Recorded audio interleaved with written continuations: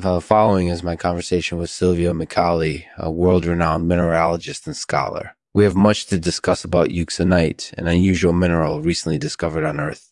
Enjoy.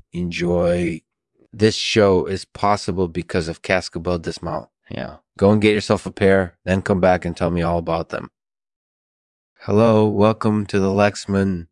Thank you for having me. So, can you tell us a little about euxenite? Euxenite is a new mineral that has recently been discovered on Earth. It's a copper iron mineral, and it has some interesting potential application.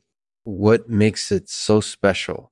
Well, euxenite is quite different than most other minerals. For one, it's very rare. Only a small amount of it has been found so far, and it's likely that there are even fewer total specimens out there. That must make it valuable.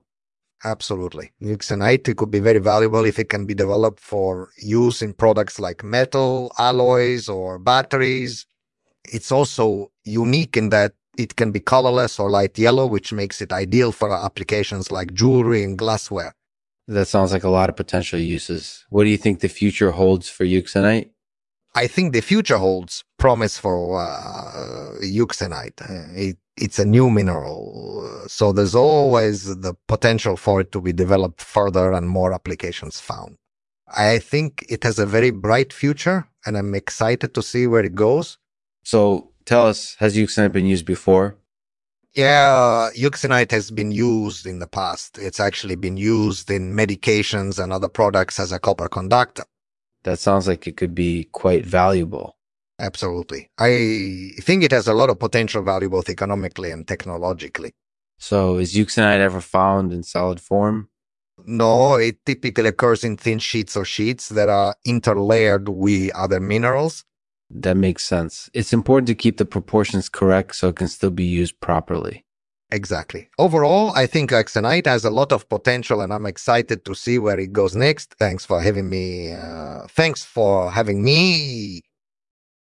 Thanks for listening to the Lexman Artificial Podcast, where we talk about all things tech. Be sure to check back tomorrow for another episode. Here's a poem Silvio shared with me. It's called The Miner's Song. In the twilight, I seek the mother lode. Copper and iron in abundance there. Hours on end, I work with care, picking out the nodules for the mill. My fortunes depend on this, so I'll do everything I can to find it. Blessed be the Mother Earth that provides us with this valuable resource, and may we heed her call to use it wisely and productively.